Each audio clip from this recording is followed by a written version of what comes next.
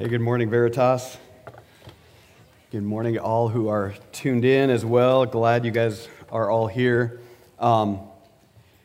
This might be information that you don't really want, but I'm just going to share it anyway because early this morning I decided to just, for curiosity's sake, check out the temperature in Anchorage, Alaska. And get this, at that point, we were 23 degrees colder than Anchorage, Alaska. I was just like, man, everybody's like, oh, I got to go south. I got to get warm. I'm like, let's go to Alaska where we can warm up. Anyway, probably didn't need to be reminded of how cold it is out there. So sorry for distracting you right there. Come out of this awesome worship time, and then I distract you with how cold it is out there. Guys, we're going to be in 1 Corinthians chapter 10. In fact, if you've got your Bible, I'd love it if you would join me there in 1 Corinthians 10. We're actually in the second half of that chapter, so we're going to be starting in verse 23. But before we do, I want to set up a little bit what Paul is going to do for the Corinthians. So the Corinthians had these like slogans, these mottos, these mantras that defined who they are, that they put grooves of thinking into their heads. For them, we're going to see at those very first words in verse 23, everything is permissible. We're going to unpack that a little bit because you can see it's in quotes. He's going to come back and say, that's what you guys say. You guys are the ones saying everything's permissible. And coming back to that, I just want you to know, though, that is actually a cultural phenomenon that we know all too well. We also have these catchphrases, these ideas that keep getting put into pithy little slogans or whatever, and we repeat them often enough, and all of a sudden that's how we're living. That's the way we live our lives. So let me give you a couple examples of that.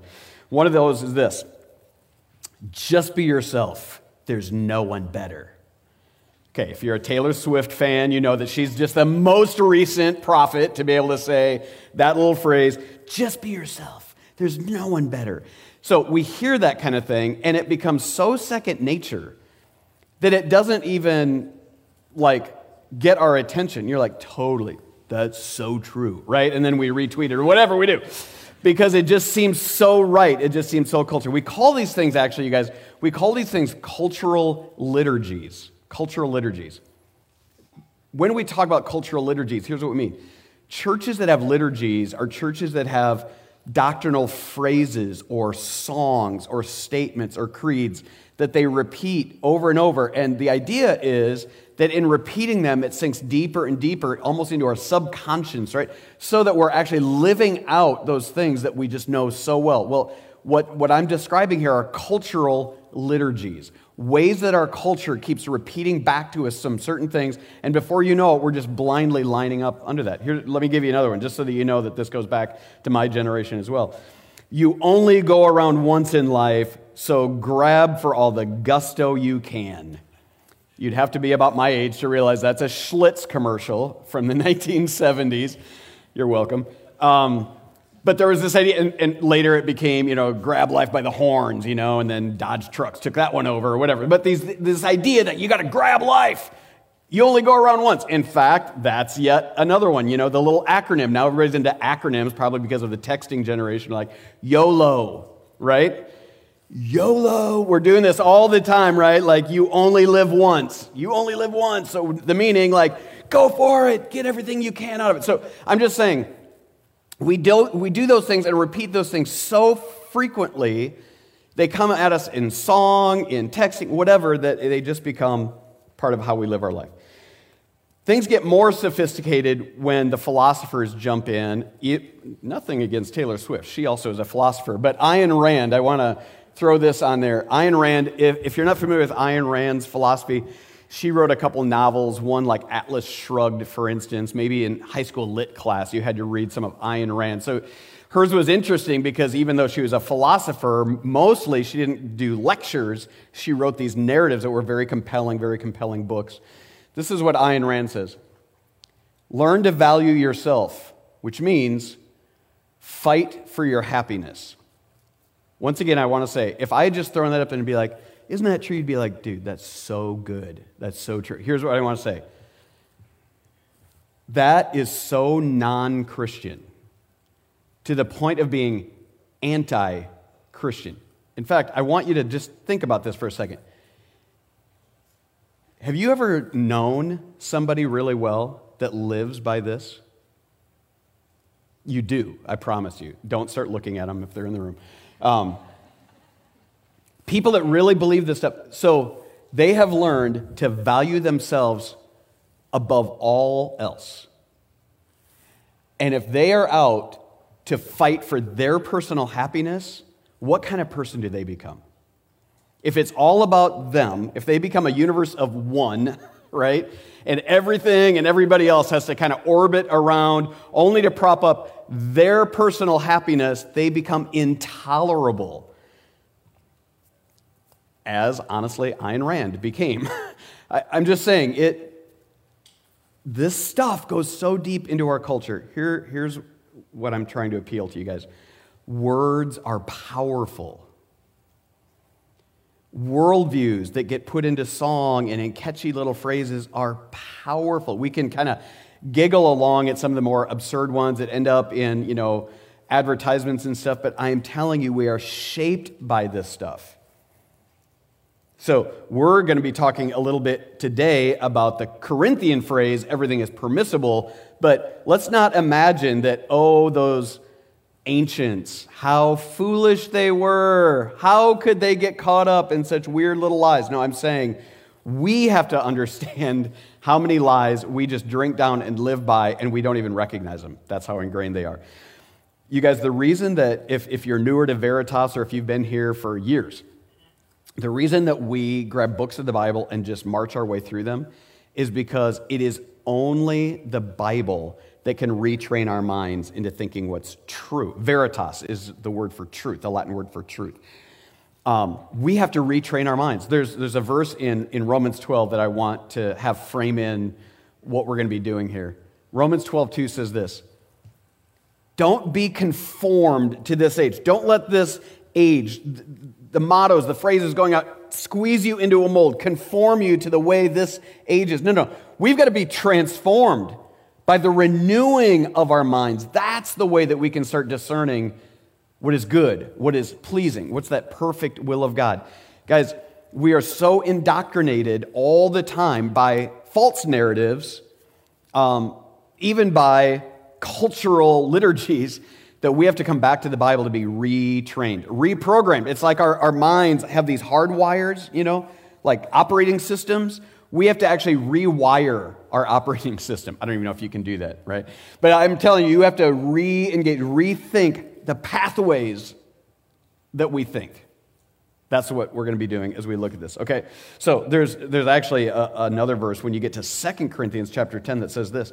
Paul says, hey, Corinthians, we need to take every thought captive. That's another way to say that, 2 Corinthians 10. Take every thought captive in obedience to Christ. All those thoughts can't just run amok because they will likely, those random thoughts, be following Schlitz commercials versus the Word of God. Okay, so let's tear into this. Let's look at 1 Corinthians chapter 10, verse 23. Here's how he starts off. He's going to put it in quotes. Here's one of the things. Here's your Schlitz commercial, right, that you tweet out. Or no, they couldn't tweet. They'd chisel it into granite or something. I don't know what they do. But a way to repeat it often, everything is permissible. But he's going to challenge it. But everything's not beneficial. Everything's permissible. Well, not everything builds up. And here's this corrective, verse 24. No one is to seek his own good, but the good of the other person. Okay, he's going to unpack that. But I'm telling you, if you did nothing but pull over and park right there, those first two verses, you'd get the theme and the idea of the entire passage right there. There's him pointing out the wrong thinking and bringing in the right thinking, the Jesus way. So with due respect to Schlitz and Taylor Swift and whatever, Ayn Rand, the pop philosophers of Corinth, no. Everything is not permissible. Okay? No. I know you say that often enough to where that's what you think is true. It's not true because everything is not beneficial. And he's not talking about personally beneficial. All of us in our universe of me, right? No. He's saying not everything is actually helpful to other people. And in fact, we shouldn't just be thinking about ourselves, we should be thinking about what might build others up, right? Verse 24 is the corrective. No one should seek his own good, but the good of other persons. Not the universe of me, the universe of other people, okay? Guys, fighting for me, fighting for my happiness, even fighting for my freedom, everything's permissible. Like, you can't tell me what to do, even if it's fighting for our own autonomy, our own freedom, is so non-Christian. In fact, you don't have to be a philosopher. It's just selfish, right? Let's just call it for what it is. It's just pure, base self-centeredness. Don't glamorize it. Don't tweet it. Don't run a banner. Oh, it's so good. And tear up over it. No, it is just self-centeredness. It's just selfishness. And so Jesus is trying to come back in with this corrective. Don't think that way. You become monstrous when you think that way. You become a terrible person. You really do. You become actually the kind of people that want you to be a universe of one, orbiting all by yourself out there somewhere. Because nobody really wants to live around a person that is only constantly thinking about themselves. Follow the Jesus way. Follow the Jesus way. Be transformed. Well, how do we do that? How do we get our minds transformed? Let's see how he does that, okay? So he actually wraps it up into a story, okay? So first off, verse 25, eat everything that's sold in the market without raising questions for the sake of conscience, since the earth is the Lord's and all that is in it. Here's what he's talking about. Like, you go to the meat counter, right? You go to the Fairway meat counter especially. Like, you guys know that Fairway actually has entire stores that are dedicated to meat? There's a few of them around. They need one in Iowa City desperately. If you work for Fairway, put in my note. But there's one in Ames, there's one in Kansas City, there's a couple of them around. And the whole thing is just dedicated to meat, what you want to smoke, what you want to grill. It's unbelievable. Anyway, so one time I was in there, and my son and I were in the one, and we found these tomahawk steaks. Do you know what tomahawk steaks are? They're like this big, massive steak, but it's on a bone, this huge bone. I mean, it looks Cro-Magnon or something. Anyway, it just looks awesome, tastes awesome, all that kind of stuff. Sorry, I'm digressing. You're going to the meat market. You're going to the meat counter. That's what he's saying. Go to the meat market, and it all looks delicious. And here's what he's saying. Oh, man, God is so good. Look at this array of meat. I can choose any one of these things, and I'll bet no matter what I'd pick, it would all be good. So just give thanks to God. Don't raise a big conscience issue over it. Look at how good and how kind God is to me. The earth is the Lord's, everything in it. Wow, I'm just going to give him thanks, and I'm going to grab one of those tomahawk steaks and have a blast. Okay, now, he takes that story further. Now, if any of the unbelievers invite you over, and you want to go. Okay, you don't have to go, but if you want to go, an unbeliever invites you over and you want to go, okay. Eat everything that is set before you without raising questions for the sake of conscience, kind of like at the meat market. Well, now there's this whole array, and it's all cooked and seasoned and smoked and sweet. This is awesome. But if someone says to you, this food is from a sacrifice, do not eat it. Underline that, circle it, whatever. If someone says to you, this food is from a sacrifice, do not eat it, out of consideration for the one who told you and for the sake of conscience. Hey, I don't mean your own conscience. I'm talking about the other person's conscience. Okay, so the story keeps going. Now you're not at the Fairway meat market. Now you're at somebody's Super Bowl party. Okay, you're at the Super Bowl party, and you're looking at this unbelievable array of food once again, and you're saying, wow, I thank God that I live in a place where I can have this kind of spread in front of me. So you're giving thanks to God, you're thanking your host, all is well with the world. So then you're going down the food line, you're next to somebody else, right? And you're grabbing whatever it is, reaching for the tomahawk steak, whatever. And as soon as you start reaching for that lamb burger or whatever it is, all of a sudden the dude next to you goes, hey, whoa. That stuff right there, he got that from one of the temples. Aren't you one of those Christians? You got to stay away from that stuff, Here's the deal. You're doing your best just to be a good guest, right? You've been talking to this dude about the weather. Can you believe this weather? It's colder here than Anchorage. Whatever, making small talk, You might even show him your Chiefs shirt because you want everybody to know. And you're just going through the line. You're just happy, right? The moment, though, that guy says, wait a minute, that came from the temple. Which temple? It doesn't matter, right? Corinth had lots of them. It might have been the temple to Poseidon. It might have been the temple to Hermes. Hermes is the supposed god of feasting and even of meat, right? And so, man, whatever that most probably came from that temple of Hermes. Whatever it is, you stop. Now, here's the question that I had to ask myself as I going through this. Did that question come from a believer or an unbeliever? Who's asking the question in that moment as you're going through the food line? I think actually it's likely an unbeliever. The way he's setting up the story, right? An unbeliever invites you into his party and his, right? So probably most of his guests are also unbelievers. You're probably the odd guy out or whatever, but they know you're a Christian, right? So if that happens, if it's an unbeliever and they point that out to you, hey, you're a Christian, you shouldn't eat that. You know what you should immediately do? Say, oh, dude, totally. Hey, thanks for pointing that out. I'll just grab the tuna, or something you don't even like or whatever. Like, because it doesn't matter. Okay, oh, hey, man, thanks. And you just carry on. But what if it's a Christian? What if it's a brother or sister in Christ who has just pointed that out?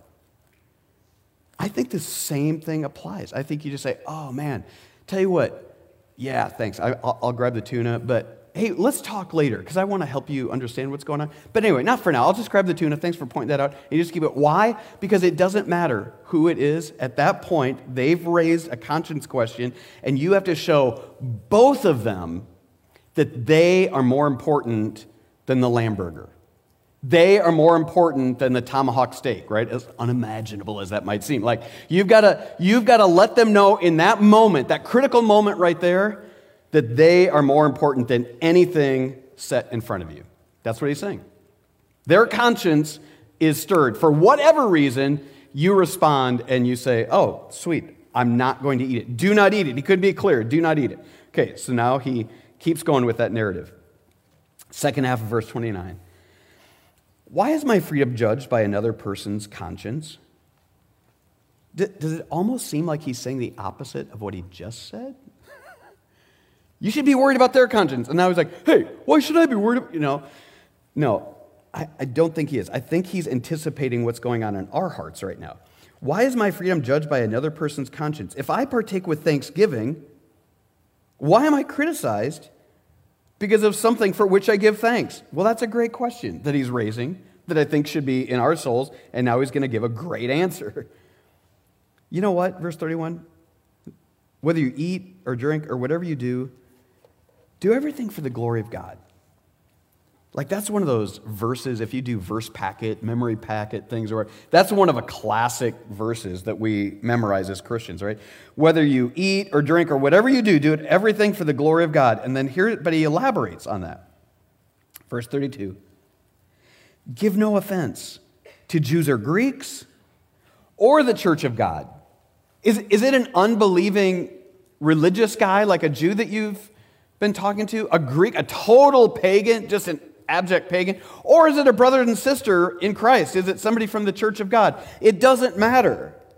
To all the above, give no offense, just as I also try to please everyone and everything, not seeking my own benefit, but the benefit of many, and here it is, so that they may be saved. Imitate me as I imitate Christ. Guys, there's some complexities to this text for sure. There's some twists and turns that you got to scratch your head a little bit. But one thing seems really, really clear. Whatever we don't understand about the text, one thing seems really clear. If we want to glorify God, if we want to memorize that verse about glorifying God in everything that we do, then we have to reject the wisdom of Taylor Swift and Schlitz and Ayn Rand. We got to get rid of that. That's not going to be helpful in that moment at all. We got to reject this idea that everything is permissive for me. Everything is permissible? No, actually, no. We got to reject all that bad thinking and rewire ourselves to say, actually, you are not the center of the world. You are not the center of the universe. Everything is not permissible. You've got to live as if everyone, literally everyone around you, is more important than you are. The Jesus way looks around and sees every Christian brother or sister, and even the most vile pagan as more important than you are in that moment. Why? I really want them to be saved. I really want them to know Jesus. In fact, that's why I love that next verse. Imitate me as I imitate Christ. Hey, I'm a Christ follower, and I want you to follow the way I'm living. I want you to walk the way I'm walking, because I'm actually walking to Jesus, you know? It's like, hey, I'm going to walk back home. Hey, how do you get home? Oh, just follow me. I'll get you there. Just follow me, right? That's how we do it, right? If you want to, I can take you. Just follow me. It's like, I want to show you Jesus. More than anything, I don't want to parse out what's right or wrong about food or not food. And no. Actually, right now, the most important thing is, man, I really want to introduce you to Jesus. Here, follow me. I want to introduce you to Jesus. I feel like I need to point out one thing here, because I don't want to make it sound like the Bible is asking you to be kind of dismissive of really important issues. In other words, pagan idolatry was a huge issue, huge, consequential. In fact, if you look up at the text that we covered last week, Mark was teaching, verse 21, you cannot drink the cup of the Lord and the cup of demons. You can't share in the Lord's table and the table of demons. Like, you got to be careful. That is demonic. That is powerful stuff. Be careful of idolatry. He's not being dismissive of like this consequential issue of idolatry. In the same way, guys, the stuff that you might want to like tussle about, the issues in our day that are huge, even consequential. Like right now, there's a lot of parents worried about the gender issues in the public schools and that kind of thing. You're like, wait a minute, that's really important. That's consequential. Totally, it is. The health crisis, the political stuff going on, all that. Those are really, they're true issues. Nobody's being dismissive. Here's what's going on. If you have the opportunity to point somebody to Jesus, and they say something that frankly might even be wrong, like their conscience is broken, Paul is assuming that their conscience is broken at some level, right? Their hardwiring is wired wrong.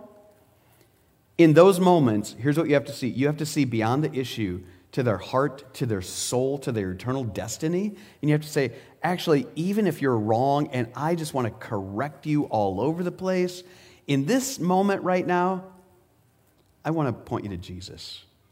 That's what I want to do. I'm so hardwired to think Jesus, so hardwired to think I want everybody else to know Jesus, that's kind of the default of where I go with every conversation, even every potential conflict that I have. Even in the legit issues. Honoring others, loving others. Whether the church of God, whether it's a Christian or a full-on pagan, Jesus. Jesus. I want to take them to Jesus. That's the way we go. And that's what I love about, you guys, that first verse of chapter 11, which I think it's kind of an unfortunate chapter break, because I think that first verse actually belongs with the thought that he has in chapter 10. Imitate me as I also imitate Jesus. Guys, we need to study Jesus. And I do want to say, if this is your only intake of truth is coming here just once a week, I just want to implore you. There it is. Implore you. This isn't enough, because you are getting barraged by other liturgies all day, every day, all week long. You need the truth. Let us help you to learn how to study the Bible. Go to the men's study, the women's study, go to a connection group. Learn how to constantly take in the truth. And here's why. It's going to keep pointing you to Jesus.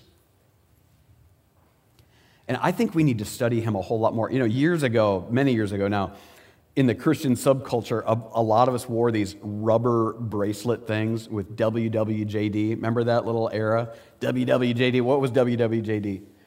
What would Jesus do, right? And it was this like a reminder on your hand, like, what would Jesus do? I should always remember wherever I'm going, what would Jesus do? What would Jesus do? Well, it seemed kind of kitsch, you know, kind of Christian subculture thing, and it went away or whatever. But there's something to that we need to really latch onto.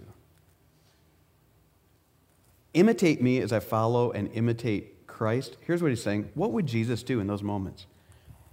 I know you want to talk to me about lamb burgers. Can I talk to you about something more important? That's the Jesus way, right? The Jesus way would be find a way to direct them to the real heart matters and the gospel matters of what really counted and what the question that was actually really lurking so far in the background, they didn't even know it enough to speak it, but Jesus knows enough.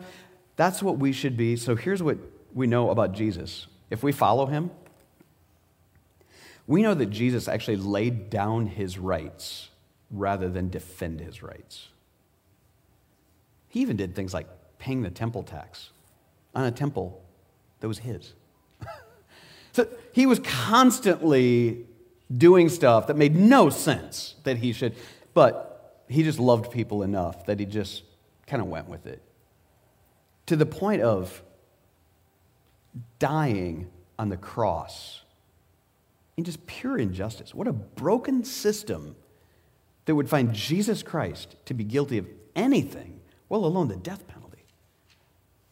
But you know why he did it? Because in that moment, you guys, look around.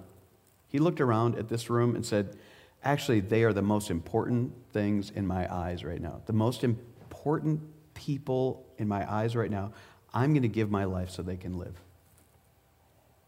The thing driving him was love for you, love for me, and that fueled every action to the point of even being crucified for us. So guys, we're going to take communion. And I'm so glad that this is a communion Sunday. And here's why. Last week, because of the snowpocalypse, only a few were able to gather. Most of us were not able to gather. And so Mark's challenge for all of us, though, based on the first half of 1 Corinthians 10 was, man, a lot of us have these idols in our hearts. And let's take some time to really ask God, man, are we trying to hold on to God and hold on to idolatry all at the same time? Let's rid ourselves. So I trust that God's been working in your heart in order to do the inner work of where am I at with God. This week, I feel like Paul kind of completes the whole picture now. And it's not even just so much, am I right with God, like with idols, getting rid of those. How am I thinking about other people? So here's what I mean by that. As we take communion today, obviously I want you to do some soul searching of letting go of whatever might be obstructing your pure worship to Jesus. But then I want you to go further. Who else do you really want to invite to also meet with Jesus? Who else in your life, whether it's the most pagan, unbeliever, or even a Christian that you know of that's just wandering and starting to believe lies again. As we go into community, just ask God, Lord, I so want to say to that person, hey, follow me as I follow Christ. That one day they'd be taking the cup together with me, taking the bread together, joining in celebrating Jesus with me, right?